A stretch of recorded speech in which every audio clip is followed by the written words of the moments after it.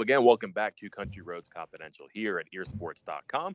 I am Mike Casazza from the Coliseum, where we have just witnessed West Virginia get its second ever win in the Big 12 SEC Challenge. The 14th ranked Mountaineers defeat Missouri 74-51. Unusual game, had a couple of swings of momentum, some big runs on both sides, but at the very end, West Virginia caps off a pretty compelling week with another one-sided win. And here to help me wade through it all is Chris Anderson. Chris, welcome back. And would you have forecast conversations like this that I think are going to be pretty optimistic, pretty enthusiastic about this team just a week ago, when obviously the story was very different?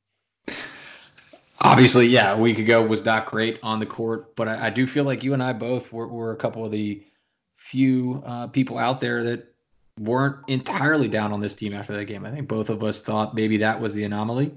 And here we are back with West Virginia playing, Big 12 contender, Sweet 16, Final Four, maybe better kind of ball. And today was good, but let's also remember, and not to put a damper on this game on the very beginning of this podcast, but Missouri is not a good team. West Virginia should have beat the living daylights out of them. They are a middle to bottom of the barrel SEC team.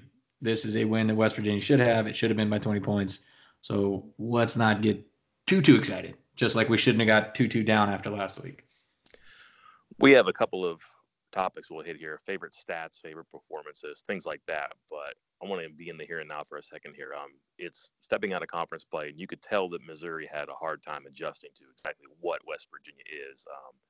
Probably believes the hype right now, but I think for a while didn't, and then got used to it, and then kind of was overcome by the reality of it. But West Virginia's next two opponents are very interesting to me. Wednesday night at Texas Tech, where it was a massacre last year. And Texas Tech's not a great matchup for West Virginia, but plays a ton like West Virginia.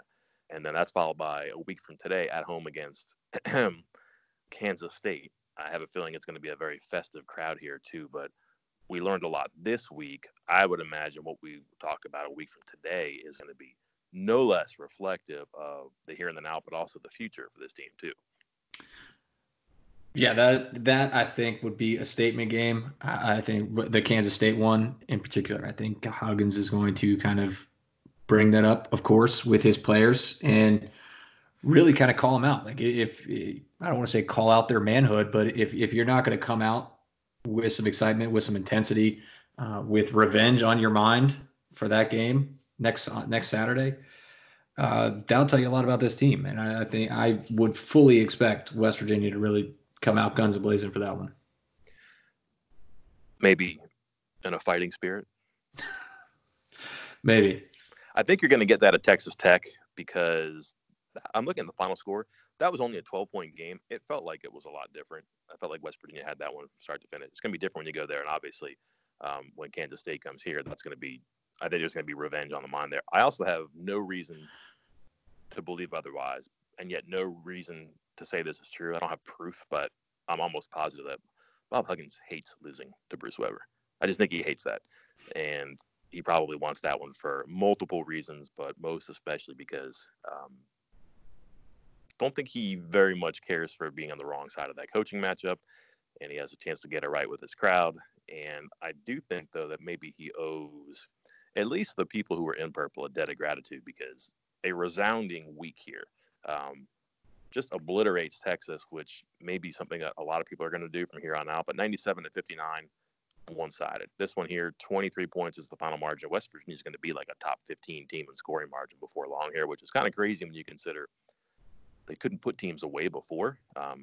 So that's pretty interesting to see them learn how to, go foot to throat on some stuff. What do you think was, a takeaway from Kansas State that helped them this week? Or what do you think is maybe something that they're better at now than they were before because of these two games? The thing that really stood out to me most with maybe more so today's game against Missouri, was the play of Jermaine Haley. A lot more consistent, a lot more kind of the all-around player that I was expecting and that I believe other people expect of him. 15 points, 9 rebounds. The 32 minutes was the most minutes he's played since game 3. I believe it was at Nichols or no, Northern Colorado, all the way back in early November. So, and it really hasn't been close. I mean, some of his game logs in recent games have been 17 minutes, 12 minutes, 16 minutes, and then a resounding 32 minutes today. And as Bob Huggins put it after the game, the players decide their playing time, not him.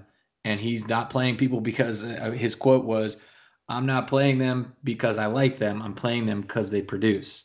And to me, that tells me that, Jermaine Haley did the right things today. And let's go all the way back to I think it was before the season started when we did a podcast and you asked me a great question of pick 5 players or pick one person and you have to duplicate them 5 times. Who's the best 5-man team? And we both ended up with the same 2. And I picked Haley and you picked Matthews. And I think this is why, because I think this is what we can expect from him, is this all around good player that is a matchup problem on offense, that is a matchup problem on defense, and can do just about everything for your team. Let's talk about my pick. Because, again, yours is fine. Haley was 6 for 10 last game, and against Texas, 4 for 7 today. Got to the line 6 times, too, but, again, 15 points, 9 rebounds, 2 assists, 3 steals. That's what he's supposed to do. Maybe not to those extremes every game, but fill it up like that. That's fine. Everybody cut up the paper for the ticker tape parade on Monday when Matthews had 8 points. And you and I talked about this, too. Didn't need him in the second half of that game, so it wasn't a big deal. He didn't get to, say, double figures, but only took 3 shots. He got 8 points. His numbers today, 0 for 1, 0 for 1, 1 for 2. He finishes with 1 point, 1 rebound, and nothing else. He only played 10 minutes and 29 seconds. I don't feel like he's out of the woods. I wrote a story where I was very careful not to say he's back. He said the slump was gone, and I even asked him about that to the tone of, it's a pretty bold statement for somebody who had 8 points and 3 shots, because he wasn't taking shots. And his explanation was, I'm not taking shots because we're doing quite good. Hard to argue with that. But this is a starter and a focal point of what you're doing on offense, I think. But more and more I look out on the floor and it's 3 guards with 2 bigs, or it's 2 guards and Haley playing the 3. So still almost 3 guards. But I'm wondering if he's continuing to lose. And more importantly, can he get it back? And I don't know right now because again, this wasn't exactly a laugher. This turned into one, but they really needed somebody for some points or productivity in the middle portion of this game, and it didn't come from him. Which is a shame, because I think the idea of having Haley and Matthews, both legitimate 6'7" wing type players on the court at the same problem is a coach's dream, just to have that, to be able to rotate or switch those guys around on defense, to have mismatches on offense. But I think maybe, I don't want to say Huggins kept him out there too long, but earlier in the season. But it's really been bad. Yeah, like you said, the 8 points, was that really out of the slump? The last time he scored double digits was Nichols back over a month ago, and that was, not a very good team. I'm looking for the Spanish Emmett Matthews is what I'm looking for, because that guy, that one that was bouncing to the rim, driving to the hoop, and doing all these things, kind of just flying through the air. And I feel like we're not seeing that in this season. Osaboyan continues to impress. Again, another guy who had a great impact on the game, and he didn't make a basket, and he was 2 for 4 at the line. But you're looking at, again, 2 points, but 12 rebounds, 2 assists, 2 steals. It's kind of like what he does. It's again and again like this, but something else to look at too. And this is kind of happening every game now. 6 or 7 one day and 5 today, but he draws fouls. 5 today, which is kind of important because I don't know, if you're going to play those 2 big guys and one of them goes to the bench, you really don't want to give the other team a break for foul trouble. You're going to wear out their other opponents. And today he puts 5 fouls on their big guys, and he's doing this 4, 5, 6, 7 every game, it seems like, too. Just another contribution of his in the stat sheet. Just relentless. It's all about that energy. Every time he gets that ball, especially in the offense at the top of the key, he's not a threat to shoot outside, and he just drives to the basket. He makes the defense make a play. And if I were coaching the other team, I'd tell him to continue to lay off him. But as you noted earlier this week, his offense has gotten better. So you kind of have to get up on him. And once you get on him and he's coming at you full steam, it's a 50-50 call of a foul or a shot, or maybe you charge. And right now he's getting the calls and drawing the fouls. And sometimes that's good offense. Sometimes that helps. You're right, relentless. And again, you can't get a break if you think that number 1 or 34 are going to the bench and they're not going to go to the post, or maybe your big can survive a couple minutes without fouling. He does not agree with that. He's been pretty good. They out-rebounded Missouri by 20 today, and he was the leading rebounder with 12. It's kind of a weird player. Again, doesn't do anything great, but he does a lot of things really good. And he's really good at what he's good at. I don't know if that makes sense, but it's kind of fun to figure out. 20-6 was the score in the middle of the first half, and it was 24-23 at halftime. What happened? Got careless with the ball. Huggins mentioned that right after it went to 26. I think 2 of the next 3 or 4 possessions were both turnovers. They also tried to kind of force it in the post, which can be good at times, but with today, it was just not Culver's day. He has an issue where when he's getting the ball in the post, he's made up his mind on what he's going to do before the defense even does anything. He's decided he's going to pass it or he's going to shoot it. So, and you can tell as soon as he gets the ball, if you go back and watch him, he will get the ball. And if he's going to shoot it, he's already backing his man down, looking down towards the ball as he's dribbling it, ready to make a move. When he passes the ball, he catches it in the post or the out from the post a little bit and kind of relaxes, kind of comes out of his stance and stands up a little bit and looks over his shoulder. And sometimes that's great. Like for instance, that pass to Chase Harler when Harler cut from the back wing and got right next to the basket and he hit him.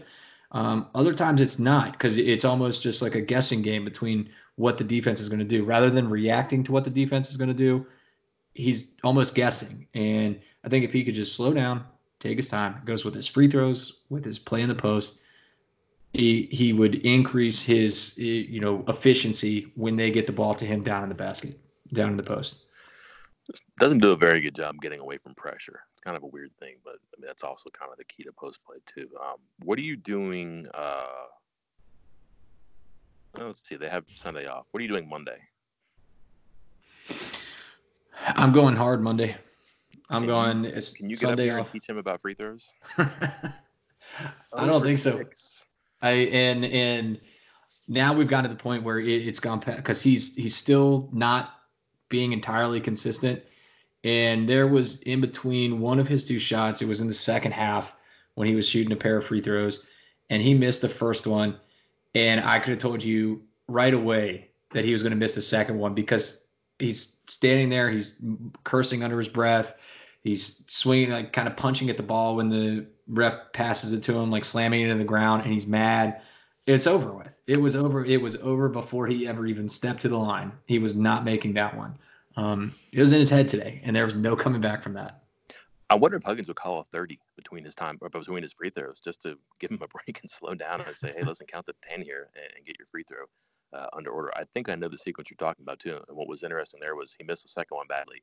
He really loafed on defense and got beat down the floor by Reed Nico, and then he realized what had happened. And when it happened, when the pass hit Nico in the paint, Huggins gestured down to the bench and got somebody big up. I'm not sure who it was because I was trying to watch the game.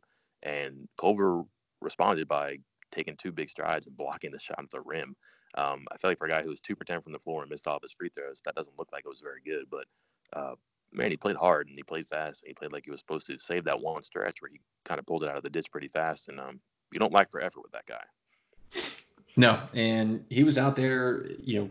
Foul trouble was a problem early, but Huggins made a good point after the game that he put him back in with 18 minutes left in the second half and 3 fouls, and just told him, you got to learn to play with 3 fouls. And I think, especially once you get to Big 12 tourney play and NCAA tournament time, there are going to be games, hopefully multiple games, where Derek Culver and or Oscar Tshiebwe are in foul trouble, and they're going to have to be out there because West Virginia is going to need them. So I think today was good for that, because he did go out there. He went back out there with 18 minutes left in the game and did not pick up another foul. Yep, kind of made Missouri play a little bit that they're not used to. They've been starting 3 forwards lately, and did not do that tonight. And they played Alex Akungo, who doesn't play very much. They played him 8 minutes.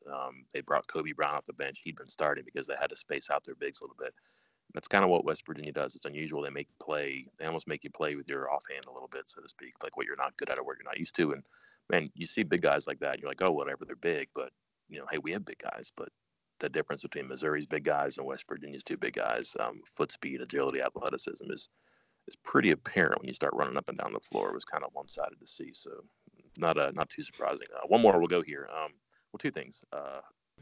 Hartler had an amazing day. 1 for 3. He makes a layup. He misses a 3. He misses another jumper. Played 20 minutes. Did nothing really of import either way, offensively or defensively. He was plus 26. How did that happen? I have no idea. Boy, we got to keep an eye on this too, don't we? Brandon Apper, 1 minute, 1 shot, missed a 3. And I believe he fouled. No, he did not foul. But again, 1 minute. This is after not playing on the last game. A bit of a situation on the bench against Texas. Huggins said he hadn't shot very well when we asked him what's up with Napper on Friday, and just said that he's got to get back to the way he was earlier in the year. It sounds like Napper was maybe content in the role he had before he started to play more and score more, and perhaps something changed when he did start to play and score more, and his performance didn't stay at the level it was at, and now his playing time has kind of plummeted as well too. But boy, they need that other guard off the bench, don't they?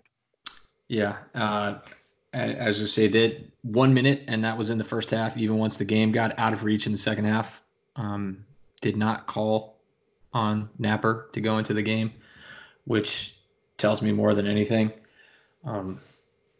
Sometimes you got to read between the lines, especially when Huggins is making comments out in the post game. Again, did not mention names, but talked about guys pouting on the bench about their playing time, and that was when he gave his speech about he doesn't determine playing time, they do, and what they do on the court.